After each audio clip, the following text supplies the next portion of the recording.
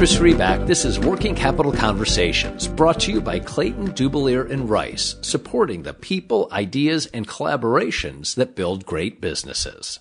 Of all human tools and inventions, few are as essential, complicated, and stigmatized as money. In particular, financial technologies and concepts have often spurred growth, investment, and powerful advancements around the globe. Maya Lapcevich brings a masterful understanding to the fintech space and these concepts. She's the Senior Vice President of MasterCard Foundry Innovation Management and Marketing, where she leads MasterCard Lab's global innovation programs, the MasterCard Foundry marketing team, including MasterCard Experience Centers, and product portfolios for data and services, as well as various dedicated innovation relationships. On a fundamental level, her work helps strengthen the trust, credibility, and reliability that are essential to a thriving financial system, including helping government representatives learn about emerging technologies like cryptocurrencies and NFTs, as well as working with startups globally to grow and scale their business. Before my conversation with Maya, though, an ask from me to you. I hope you like these Working Capital Conversations, and if so, I'd appreciate if you'd take a moment, go to Apple Podcasts or wherever you listen, and, if you're so moved, leave a 5-star review. The ratings really matter. They go a long way to helping other people find the podcast. Thank you. Here's my conversation with Maya Lapcevich. Maya, thanks for joining. It's great to see you. Great to see you too, Chris. I've been looking forward to it. What is MasterCard's approach to innovation? How would you describe it? The internal structure? How do you think about external investments or funding? Do you think about incubator activities? Well, actually, it's a little bit of all of the above that you just mentioned. We're one of the first, I would say, fintechs. We were established as a digital native company, and we've been on this innovation journey since our inception. So our culture is really rooted in making sure that we are constantly discovering and looking and experimenting and ultimately commercializing new products and services. You were digital before digital even existed. I would say we were the first digital, and then digital came to life and came at scale. I think for us, it's really important. We had to recognize that as the times changed, we as an organization needed to have the right muscle and infrastructure to be able to change alongside the way different ecosystems and the world around us was changing. And so the way that we approach innovation is that first and foremost, it's something that doesn't live on the side, doesn't live as an insulated kind of bubble. It's actually the job of everyone in the company to innovate. And therefore, one of the pillars of our innovation program is really focused on how we enable a growth operating system. And so when we speak about growth operating system, we have to provide our talent with the right types of tools and platforms so that they can innovate, especially in this day and age where we're also battling to attract talent. We know that we need to have cloud-enabled, agile environments that are best in class, that developers and kind of tech talent want to come to. And then lastly, we need to enable them with a way of working that is a best-in-class kind of agile product development capability so that we all have a common language, we all know what metrics to follow, and we all kind of work in a similar fashion with the ultimate goal of driving growth and delivering new products and services for our customers. And is that a growth operating system for MasterCard or for friends of MasterCard who take advantage of your innovation ecosystem? So everyone benefits. Our customers benefit by the products and services that we're able to put into market. In addition to that, one of the other pillars of our innovation capability is what we call customer engagement, where if, for example, one of our customers would like to co-create with us or has a problem that they would like to solve and they think of us as a potentially good partner to solve it together with, we offer them innovation consultancy services so that we can help them go through the typical innovation management lifecycle. First and foremost, validating that a problem exists, thinking through a solution, and then iterating on how do we bring that solution to life for them and pilot it for them as well. We all think of, at least at first glance, MasterCard as a payments company. Does everything surround payments, which is kind of everything these days anyhow, or do you go far beyond payments? Payments are our bread and butter and our core, But if you look at our kind of revenue mix and where the company is going, nearly 40% of our revenue is attributed to new services. So we think of ourselves as powering commerce and everything that's required to power commerce. If you think about, first and foremost, security and trust that we need to embed into the ecosystem so people have confidence to transact with counterparties that they don't know around the world. We also are very active in providing value-added services so that our customers are able to engage with their end customers. And we provide them with a robust kind of analytics data set to be able to do so as well. So our data privacy policies are probably some of the most cutting edge in the world. We collaborate very closely with our existing customers, with policymakers to make sure that privacy is top of mind and that we're embedding privacy by design in the products that we create. And so as we enter spaces like open banking, we are innovating in that way so that we can provide value and control to the end consumer over their data and how their data is used. We're also innovating a great deal in spaces like identity, which ultimately, if you think of payments, they really are just smart transactions. And as we think about the world with emerging technologies such as blockchain or distributed ledgers, we believe that an identity network is very aligned to already what we do and adjacent to what we do. How do I know who I'm transacting with in a world where anyone can be anyone and identities can be so easily hidden? So privacy, security, trust, identity, some of the key areas that you are just talking about. And also inclusion. Inclusion is a really important strategic pillar for us as a company. There's a huge amount of the global population that is just left out of the financial fold. And as we develop more modern digital solutions that enable us to provide financial services to people that previously didn't have a credit history or didn't have access to a financial institution, who would offer them banking services. What we are doing is partnering with folks around the world, a lot in Africa and Latin America and Asia, where we are now able to provide them with an ability to access financial services. An example of that is something that we've partnered on in the Middle East, where what we're doing is we have a mobile network operator where through the process of purchasing a phone, we're able to unlock and lock a phone as a person pays their bill. And through this mechanism, in partnership with a mobile network operator, we're creating a credit history, a financial history, so that now they can use this to get access to other capital. I've been reading a bit about that, and not just with MasterCard, but also with various other brand X's that, of course, we would never mention in this conversation. Sure. But that concept of how do you help folks who don't have an established credit history? What does credit history mean? What does trustworthiness mean? And redefining that, yes, that's an important trend. So on that front, as well as on some of the other fronts that you were talking about, privacy, security, trust, identity, are these offensive opportunities? Are these defensive opportunities? I mean, I think they're a little bit of both. I was listening to a podcast actually yesterday where someone says that it takes years and many kind of interactions for you to build trust, but you can lose trust in buckets in just a minute or a second. And so for us, making sure that we are enabling a healthy ecosystem is critical to any market that we enter.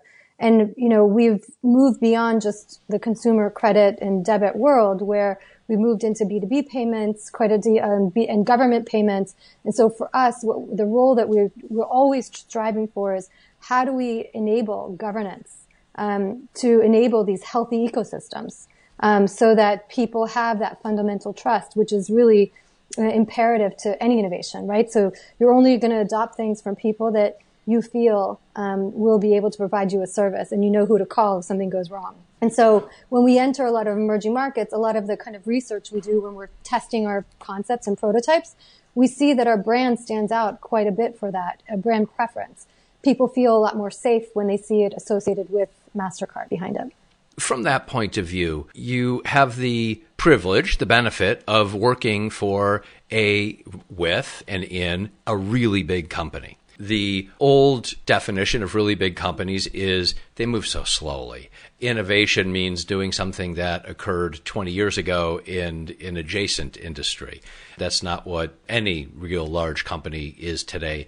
But how do you think about advancing an entrepreneurial spirit within a global bureaucracy? I mean, it is necessarily bureaucratic. Checks and balances are required, absolutely, for large institutions, especially ones that are regulated. I think today everyone has to invest in innovation, right? Because we've all proven, even coming out of this pandemic, that creating the backbone of a resilient company is imperative. And resilience can mean how do you enable your organization to survive once in a lifetime things like a pandemic? But ultimately, as the world becomes much smaller, more integrated, there's many more players that are considered as competitors to probably a person's core or company's core business. It's imperative to put in the right structure so that, one, you're always exposed to outside-in innovation.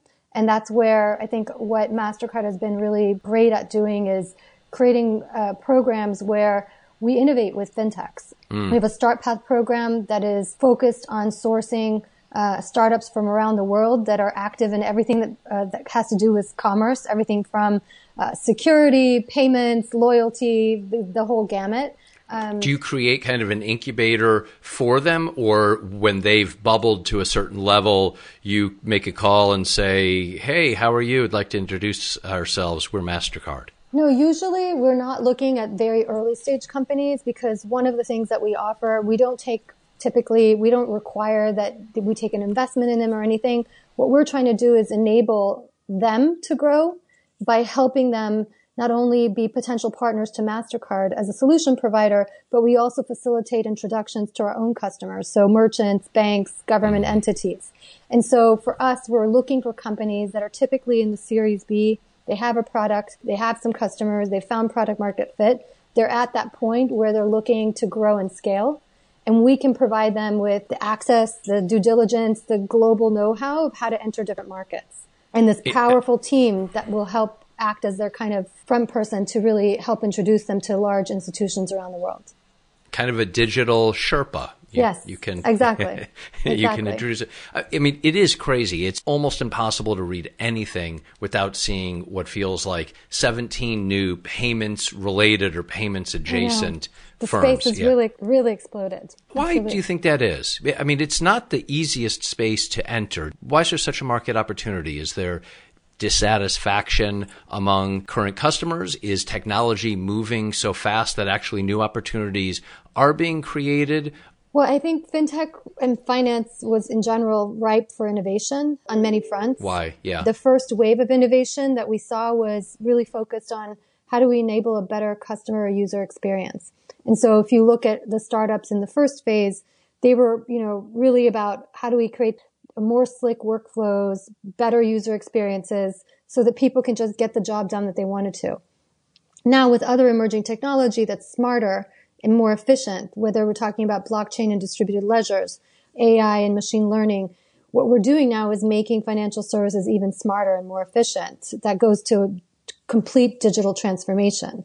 That because legacy, I would say financial institutions that have been dealing with legacy infrastructure, it's harder for them. Like we're living in a world where to be competitive, you need to be able to merge your data with a partner's data to create a net new value or opportunity. So what we're seeing now is the back-end innovation of financial services, and that's where you enter into the space of a lot of these crypto startups that are completely reinventing how value is exchanged and further democratizing people's access and participation. What is Money 3.0?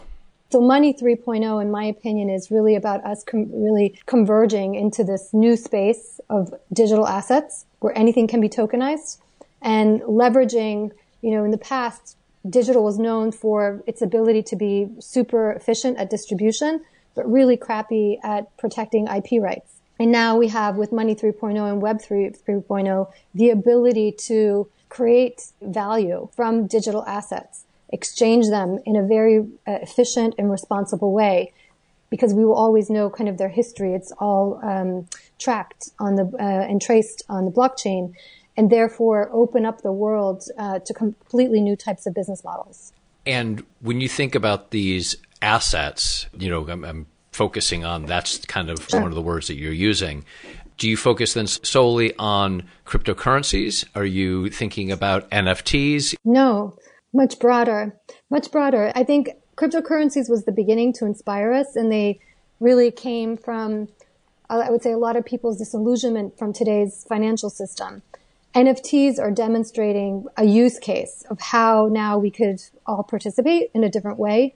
But ultimately, it can really transform industries. And when I say transform industries, it can even mean like tokenizing your house, finding ways for you as a person to take your education and for people to assess risk on you based on how your education and your background has been kind of what the opportunity is for you in the future. So I see many different industries that are going to be able to transform because of this ability now to exchange value in a different way. And just kind of you personally, what excites you about that? Is that lead to a better place for us? I'm always excited about how we can enable a better future. And I believe that we've already seen a lot of benefits from technology that's allowed the world to come together, to express themselves. It's not a panacea, if we look at even existing technologies such as social media, but I believe that the difference in what's happening with Web 3.0 is that it's fixing a lot of problems of the past. Being able to provide ownership rights to the people who created things right from the start. So IP creators, musicians, artists, everyone that has had a piece of something should get some royalties or monetization back from it. And I believe that our ability to use emerging technologies now to collaborate together, to share data for a better good for all of us is also what really inspires me. Maya, tell me more, maybe as granularly as you can, about how MasterCard works with third-party companies of varying sizes. I know there is StartPath. I know there is Accelerate. I know they have different names, but overall, what's the process? How does MasterCard work with third-party companies? Sure. So the umbrella program is MasterCard FinTech. And so to your point, we work with startups from all around the world. Our StartPath award-winning program is really focused on sourcing startups that are involved with every aspect of commerce, including crypto. And the way that we work with them is by making sure that we understand what are the needs of our organization and what are the needs of our customers. And then we match those needs back to the solutions that these startups provide. For the StartPath program specifically, we run a selection process where once you're selected to become part of one of our classes, then what we offer you is a fast-track onboarding due diligence process where you become part of the MasterCard family. And at that point is when, our promise to the startup is helping the startup grow. And so we are matchmaking them with internal business partners within MasterCard in addition to our bank and merchant government customers as well who are part of the program. We also have an Engage program that then helps work with those customers to help them actually embed the capabilities of a startup into a large organization. So all of those those pieces of the puzzle work together. And as well as our MasterCard Developers platform, which enables MasterCard to expose our own APIs into the world so that startups can co-create with us in a more agile fashion. All of those tools and building blocks are really there so that our customers can innovate with startups, they can innovate with MasterCard, we can all innovate together in a much more seamless way. And you have specifically not called it an incubator. So it's not an incubator. Why not? Because typically an incubator is a different program that we have where we work with different teams across MasterCard to identify a problem. With those teams, then we understand based on the research and validation in the market that we do, we come up with a potential solution. And we incubate that solution within our organization, what we call portfolios within the Foundry organization that I'm a part of. And that's where we take that very iterative process to bring a solution to market. That solution might be built from scratch with only our assets, but quite often we're using a mixture of third-party assets and our own to bring this kind of new capability to life. So that's the difference. What do you guys do to keep the pipeline flowing? Do you just sit with an embarrassment of riches and people are always reaching out to you? No, people definitely know about us and they know that MasterCard, first and foremost, we're a network. So They know that our interest is about enabling the overall ecosystem. And that goes back to why I said, like many other programs require that they take an investment stake in order to participate. That's not our end goal. Our end goal is to really drive the future of commerce and to make sure that our customers are innovating, we're innovating to make sure that we're keeping up with the times. We have a corp dev team that's always on the lookout for potential, M&A opportunities. We collaborate very closely with them. So we know about what are the emerging kind of players. But from a sourcing perspective, our program has hundreds of ambassadors around the world that are regularly scouting, sourcing, meeting with startups and thinking about how do they tie back to our strategy and our customer strategy. And then that's the funnel. And that's also how you activate your organization, by enabling many people to do that for you instead of just a select few. You must do presentations to whether it's CEOs or C-suite, various executives in different industries or sectors. What do you tell them? What are the things that you would be advising them to be thinking about and on the lookout for as you think about this space? We actually are very fortunate to have invested in what we call MasterCard Experience Centers. So we have 7 MasterCard physical experience centers where we bring partners, customers, media, investors in, and we help them understand kind of the breadth of what we do. And a large part of what we do during those spaces is not really talk about us. We talk about, depending on if we're talking to the Homeland Security or we're talking to someone from, the president of a country, we might be talking about issues that are very relevant and important for them. What we know today is whether you're, a public official, you're a private sector CEO, you're, a student that's aspiring to work somewhere, it's really imperative to have, first and foremost, digital literacy, to understand what are the trends that are really moving the world. What are those systems level change that we all need to be paying attention to? Why? Because it's going to affect us in some way, shape, or form. Whether it's a competitor that you don't see that's coming out of, side view. And so really opening yourself up as a company or as an organization to outside-in discovery and enabling your organization to be able then to act upon it in an agile way is really important for all of those stakeholders that I just mentioned. How threatened do you sense governments are by blockchain technology, by the DAOs, by the disaggregated ledger sheets, by currencies, just one example of what we're talking about, being created outside of the realm of the state? So I'm actually quite proud of some of the public officials and the time they've taken to really learn about the space compared to 2011 when I first started getting involved in it. I think that back then it was looked upon as a threat, but I think that our public officials also see it now as a big opportunity to enable a more efficient financial system, to have a better understanding of anti-money laundering and fraud and how we could use these technologies to detect that and provide more security and health to the ecosystem. And we see that by just, internationally, the amount of governments that are now experimenting with stable coins or central bank digital currencies, really trying to figure out a way, what's the best design to be able to offer those solutions to commercial banks and to end consumers. And we're a partner with them. So we have a CBDC Sandbox where we partner with central banks around the world. We partner with them and helping them think through what is the right type of design if they were going to actually issue one. And what about on the private sector side? What are the biggest concerns that you hear from C-suite executives? A lot of the concern, I think, is just really the pace of change and how do they enable their organization to keep up with that change. I think that's the biggest thing that keeps people up at night, given how fast everything is moving. We have technologies such as 5G and quantum computing that are literally around the corner, that are going to make what we think today is fast just seem super slow. So I think now is the time to build that resilient company, to build the right processes and ways of working so that in the future you can be open to new and take advantage of those opportunities. Pace of change feels like a nice opportunity to segue to you personally, sure. Maya. You've experienced not a little bit of change in your own life. How in the heck did you get here to this point? I was super fortunate, actually, with a lot of mentors such as yourself back at Citi. I spent a lot of time and was very fortunate to have roles, whether they were in consulting, the startup world, traveling internationally. I've always been a super curious person. And then ultimately, when I landed in my first kind of corporate innovation role at Citi as part of the corporate venture arm of Citigroup called Citi Ventures, and had a wonderful manager who exposed me to lots of learning opportunities.